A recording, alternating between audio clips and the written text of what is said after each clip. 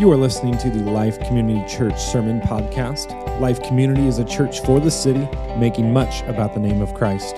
This podcast is available through all major platforms, including Spotify, Apple Podcast, and Google Podcast. If you enjoy and are challenged by our teaching, we invite you to subscribe to the channel on whatever platform you choose as we seek to anchor ourselves to the unchanging truth of God's Word together. Thanks for listening.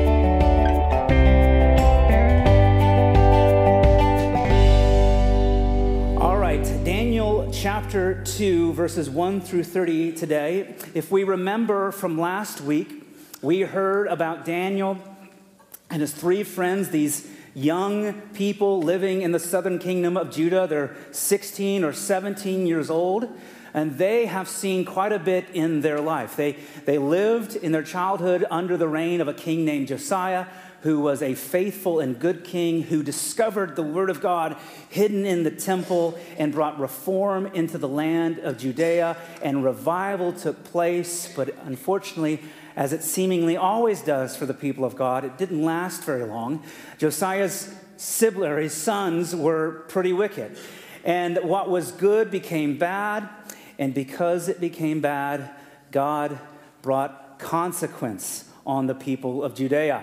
God allowed the nation of Egypt and then the nation of Babylon to conquer the kingdom of Judah, and Babylon begins to pilfer the temple. They'll eventually destroy the temple entirely, but they pilfer the temple. They take its furnishings and its treasures back to the house of their god Marduk, and with them they bring the hope in the heart of the people of God, the very best of the youth that lived in that land in that day. Daniel and his three friends were one of them. But during their time in exile, this kingdom, this has a training program in Babylon to indoctrinate Daniel and all of those that were brought back after being kidnapped, to train them on the way of the Babylonian. And what we read in chapter 1 is, despite all of these events, God shows great favor on Daniel in a foreign land. Daniel thrives in this foreign land at the hand of God. Daniel was resolved and believes that God is his only hope. All of his life rested in believing in the goodness and the love and the justice of the sovereign God of the universe. Now, the story begins to take a twist in his interactions with Nebuchadnezzar. But let's pray before we jump into our text today.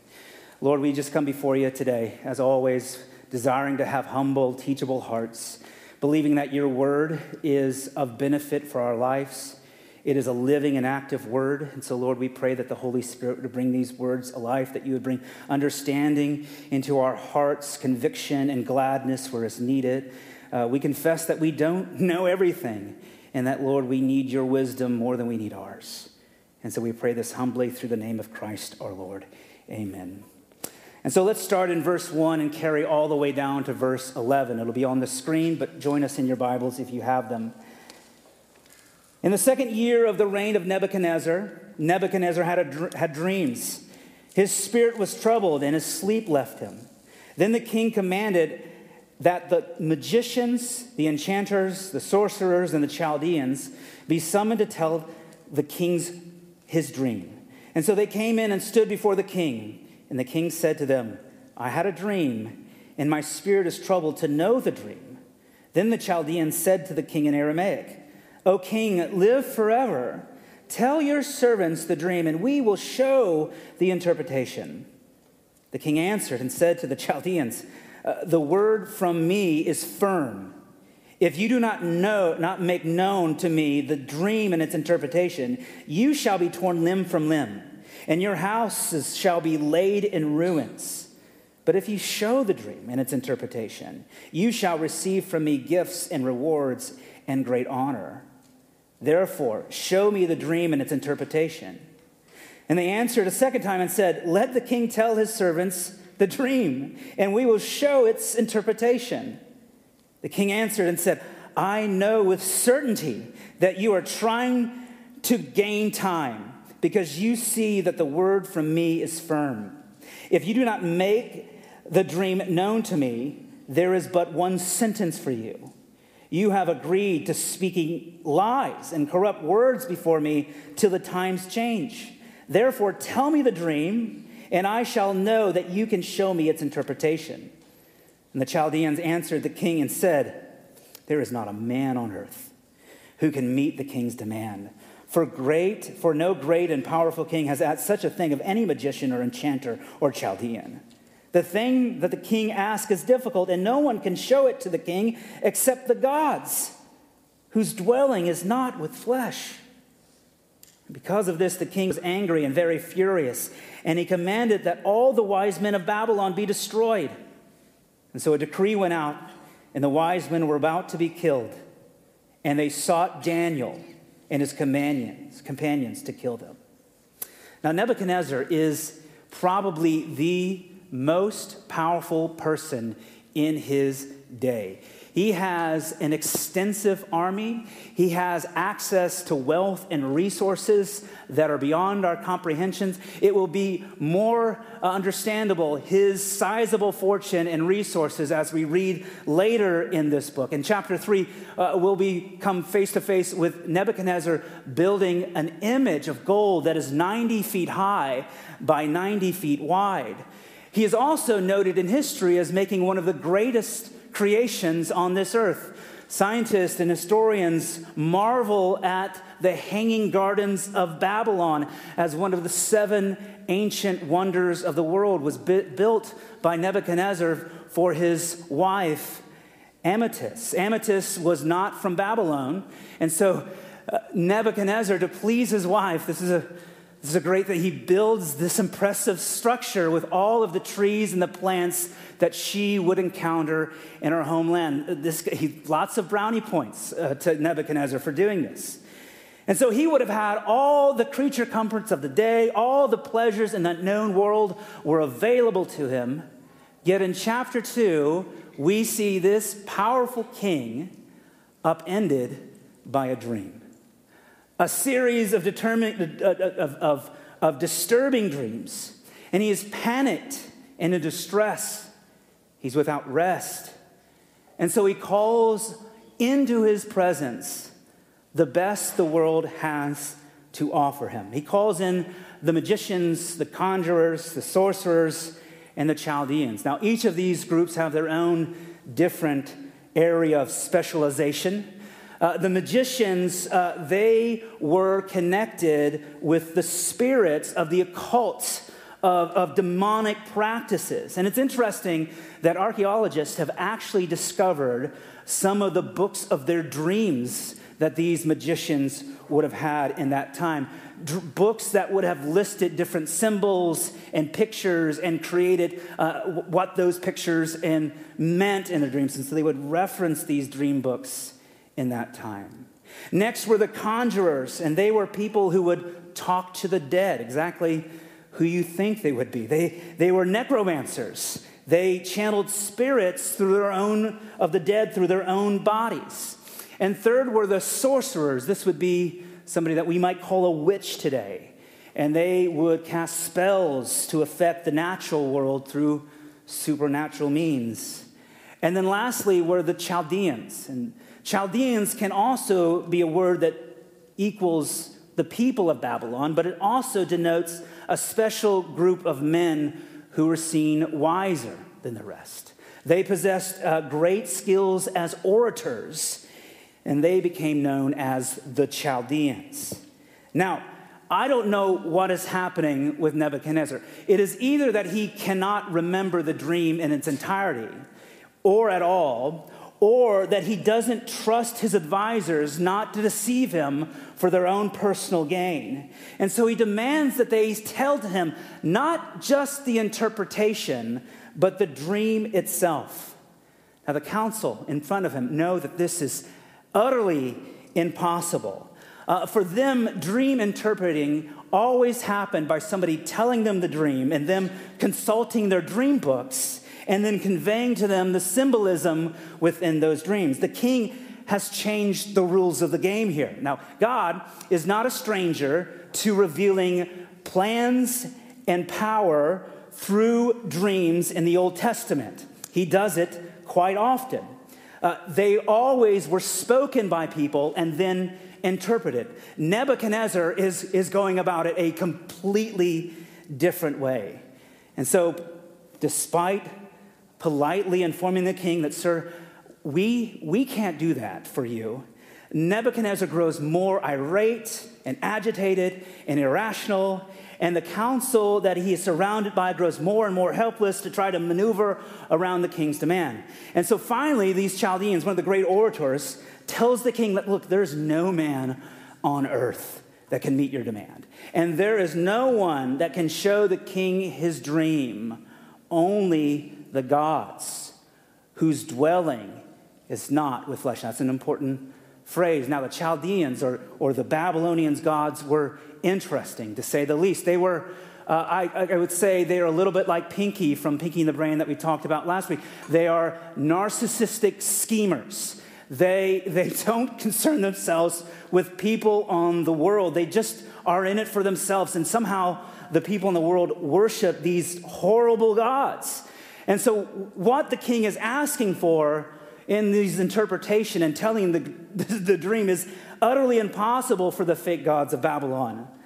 But for a man that is bent on conquering the world, a man who may even consider himself to be such a god, a man who's even named after the Babylonian god for wisdom, these answers from his advisors were not suffice.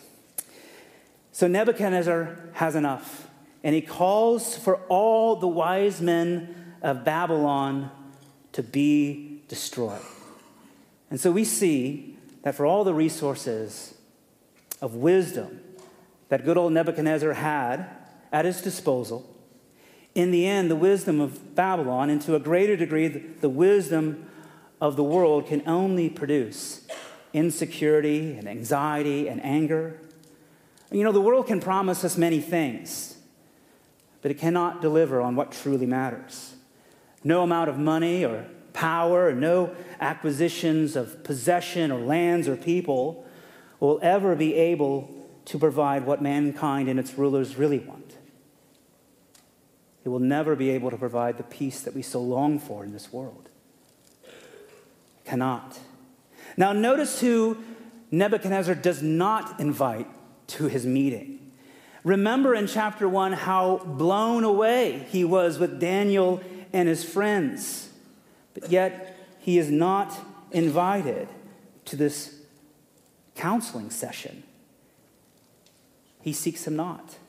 And I think it's interesting that often we follow a similar pattern in this world, don't we?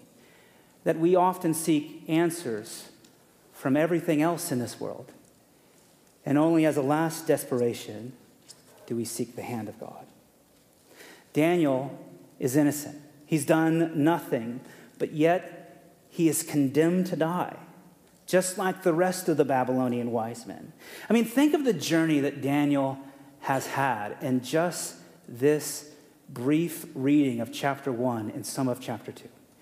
He has been in a land that was reformed and reviving, that turned away from God, conquered by the Egyptians, conquered by the Babylonians.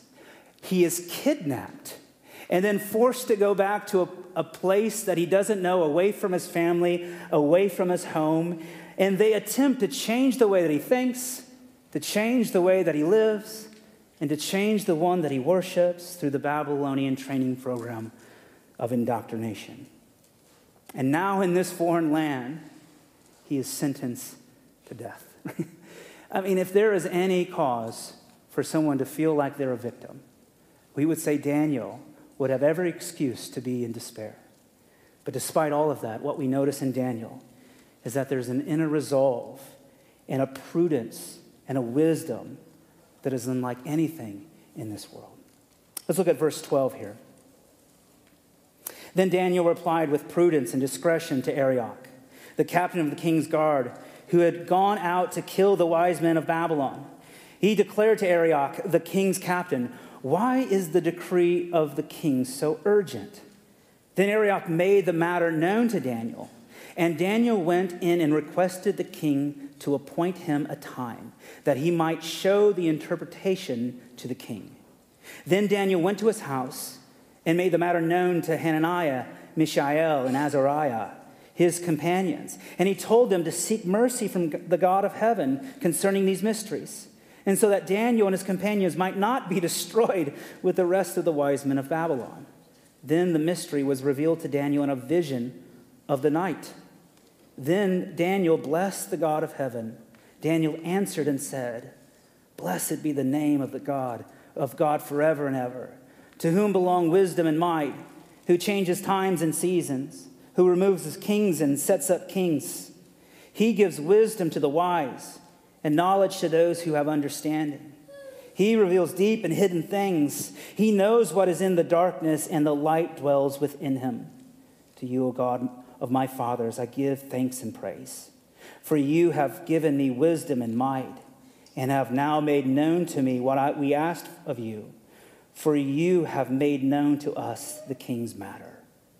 Therefore Daniel went to Arioch, whom the king had appointed to destroy the wise men of Babylon. And he went and said thus to him, "Do not destroy the wise men of Babylon. Bring me before the king, and I will show the king the interpretation." Now, how would you fare if a gaggle of traveling soldiers arrived at your home in effort to kill you for something that you were not guilty of, you were completely innocent of? Daniel's resolve and wisdom here are remarkable. It's one of the hallmarks that we see of Daniel, his trust for God in matters of uncertainty. Daniel believes that God is his only hope in this land. And do you notice that Daniel had, in asking for an appointment with the king to inherit his dream, did not know the interpretation of that dream. He asked by faith for an appointment with the king, not knowing what God would do, trusting that God would deliver. You know, how many times in our life do we live by impulse and not by faith? How many of us, at seeing the king's guard, would have gone to our closets and unlocked our gun cabinets at the sight of them? Or how many of us would be seized with anger or hatred at hearing of the injustice to be innocent and sentenced to death? Yet in our impulse, we take things into our own hand, and we give no room for God to show his glory and his might. Our trust evaporates often in moments of crisis, but very often it evaporates in minimal moments of resistance, and even when we don't get our own way. Daniel doesn't take the situation into his hands. He leaves it where it belongs, in the hands of his only hope in life and death, the sovereign God of the world. Daniel's not stalling for time like the Chaldeans were. No, he believes that God will provide. And he commits himself and his friends to pray. And God answers. And then Daniel blesses the name of God. Did you notice the size of Daniel's God? Did you notice the size of Daniel's God in his confession? As he's speaking blessing of God, he speaks of him as one who exists forever and ever, in whom wisdom and might are inhabited in, who is over and controls the times and the seasons and the leaders and the kingdoms, who is the author of wisdom, the revealer of truth, the one who knows the darkness and the way of evil, yet in him is the light that extinguishes it. Daniel's God is bigger than himself. Daniel's God is bigger than his status, bigger than his wisdom and strength and ability. And in this, we get a picture of the true source of Daniel's prudence and wisdom and strength. It's not in Daniel.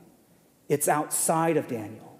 It's in the God that he loves and he trusts by faith.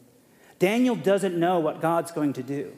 He doesn't know how this is going to work out. He just knows that God is with him.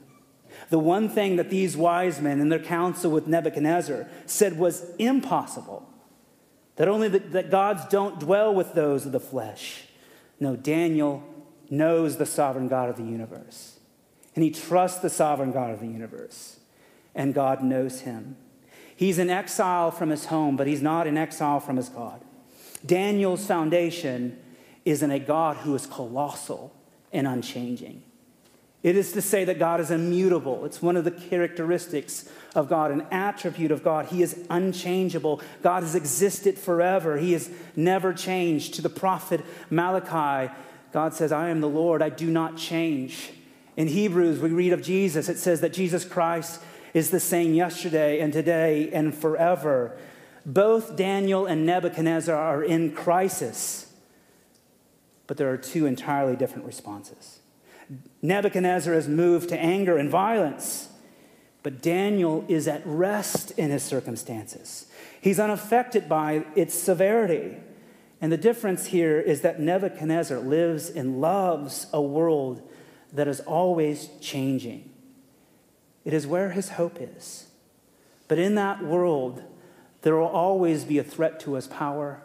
There will always be a nation on his doorstep. There will always be a need for him to prove himself to the world and its people. There is nothing stable in his life, nothing solid. And he exhibits a power that is chaotic and prone to variation. There is no rest in him or in his kingdom.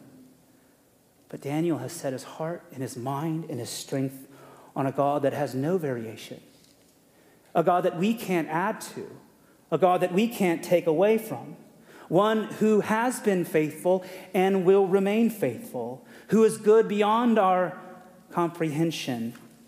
And Daniel believes that he's worthy of trust regardless of his worldly circumstances, regardless of all the changes and the challenges of his life.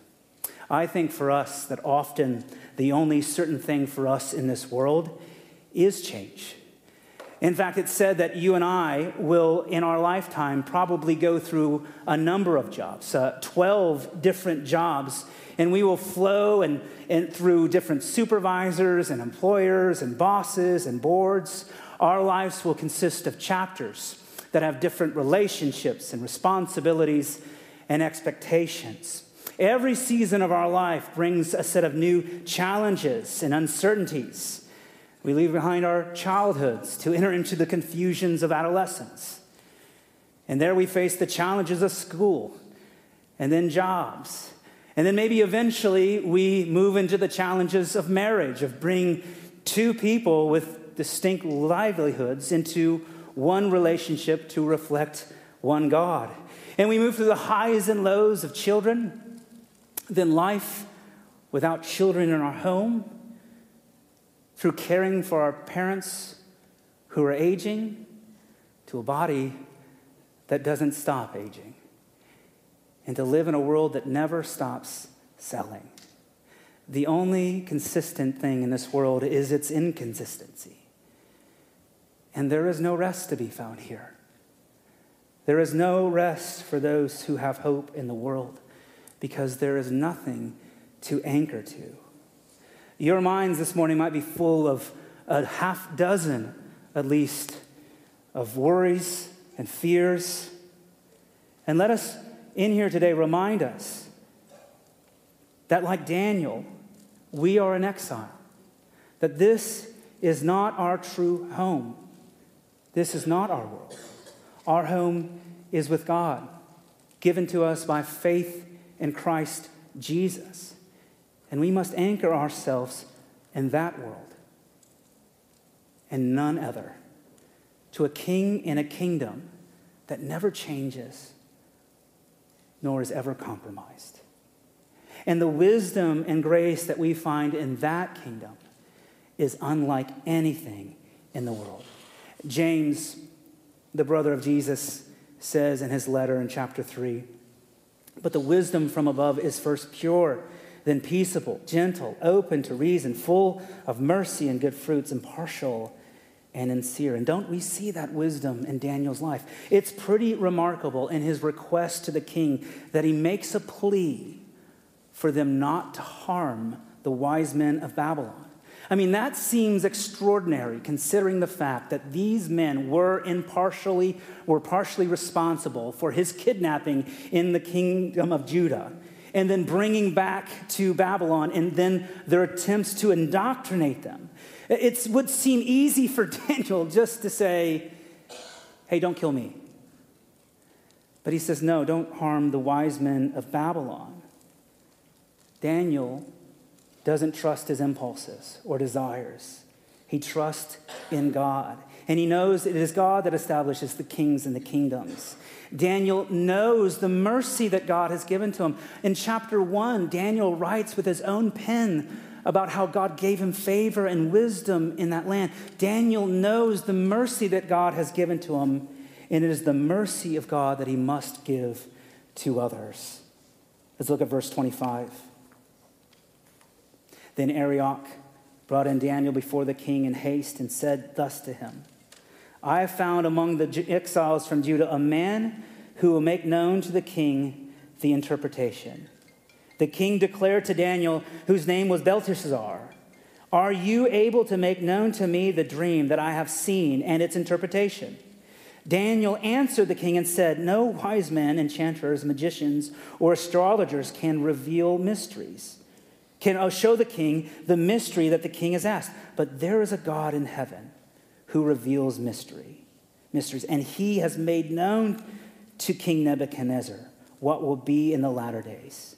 Your dream and the visions of your head as you lay in bed are these. To you, O king, as you lay in bed came thoughts of what would be after this. And he who reveals the mysteries made known to you what will be. But as for me, this mystery has been revealed to me, not because of any wisdom that I have more than all the living, but in order that the interpretation may be made known to the king, that you may know the thoughts of your mind. Now we have to believe that Nebuchadnezzar in this moment has to be thinking, are you really able to interpret my dream? Can you do this?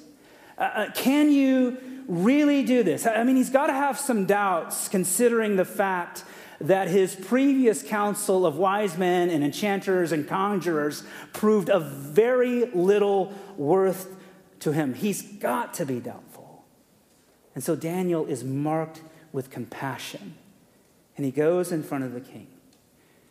And we notice one of the last characteristics here in chapter 2 of Daniel is his humility. I mean, that is Daniel. Despite all of his gifts, I mean, Daniel is handsome beyond description, right? He has a brilliance about him that is unrivaled. He is spiritual. He is physically just a specimen unlike any other.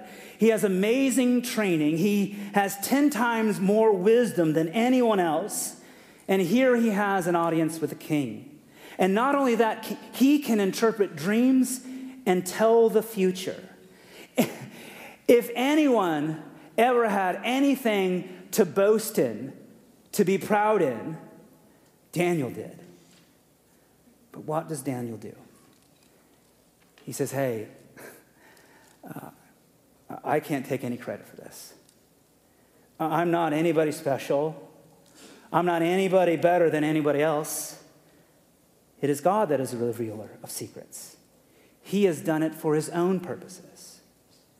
I mean, what a heart of humility that Daniel had. In that moment, do you realize the power that he could have seized in that land through his manipulation? And so listen, what I think that we see in Daniel in this chapter are a number of things. But I think what it means for us most is what it looks like to be a person in crisis that's rightly oriented. A person that is right for crisis is first rightly related to themselves. They've got their heart's issues together. Not fully, but they know where their authority is. And it's not in themselves. And the person that can thrive in crisis is rightly related to God. He is right with God. They have placed their hope rightly in a God who is trustworthy and faithful. And a person that is right for crisis is rightly related to other people. They love others, and they don't think of themselves as better. That is what Daniel exhibits to us as one who believes that God is his only hope. That he understands that life isn't about him. He's rightly oriented in himself. He is not the sovereign authority of his life. And he recognizes that.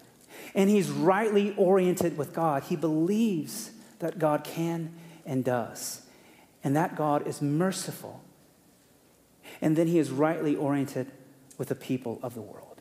He loves others, and he does not think himself to be better.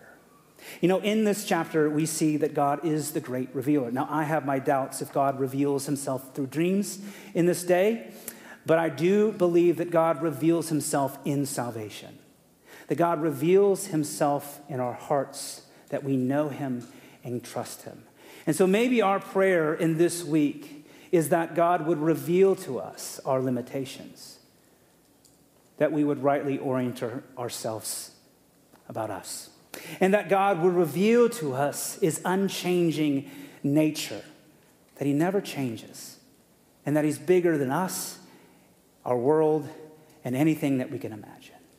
And that he would reveal to us the mercy that he's given to us and the love that he's given to us that we don't deserve, that we might orient ourselves properly in this world to one another, never thinking that we are better than the others. Let us pray that God would reveal those in our hearts, and like Daniel, by faith, trust in him and go to prayer. Let's pray. Father, we come before you, and we thank you for the example of Daniel. We thank you of an example of someone who trusts God as their only hope in this life. And so, Lord, will you help us in this life that is full of changes and challenges? Will you help us to be anchored to a God that never changes, that there is no variation in, that we can't add to or take away? And let us be overjoyed by the fact that that same God has sent his Son to die for us, that he might redeem us and call us his own. And so, Lord, we thank you for the wonders of Scripture. Will you reveal to us your mercy and your kindness and your goodness? And we pray this in the beautiful name of Christ our Lord. Amen.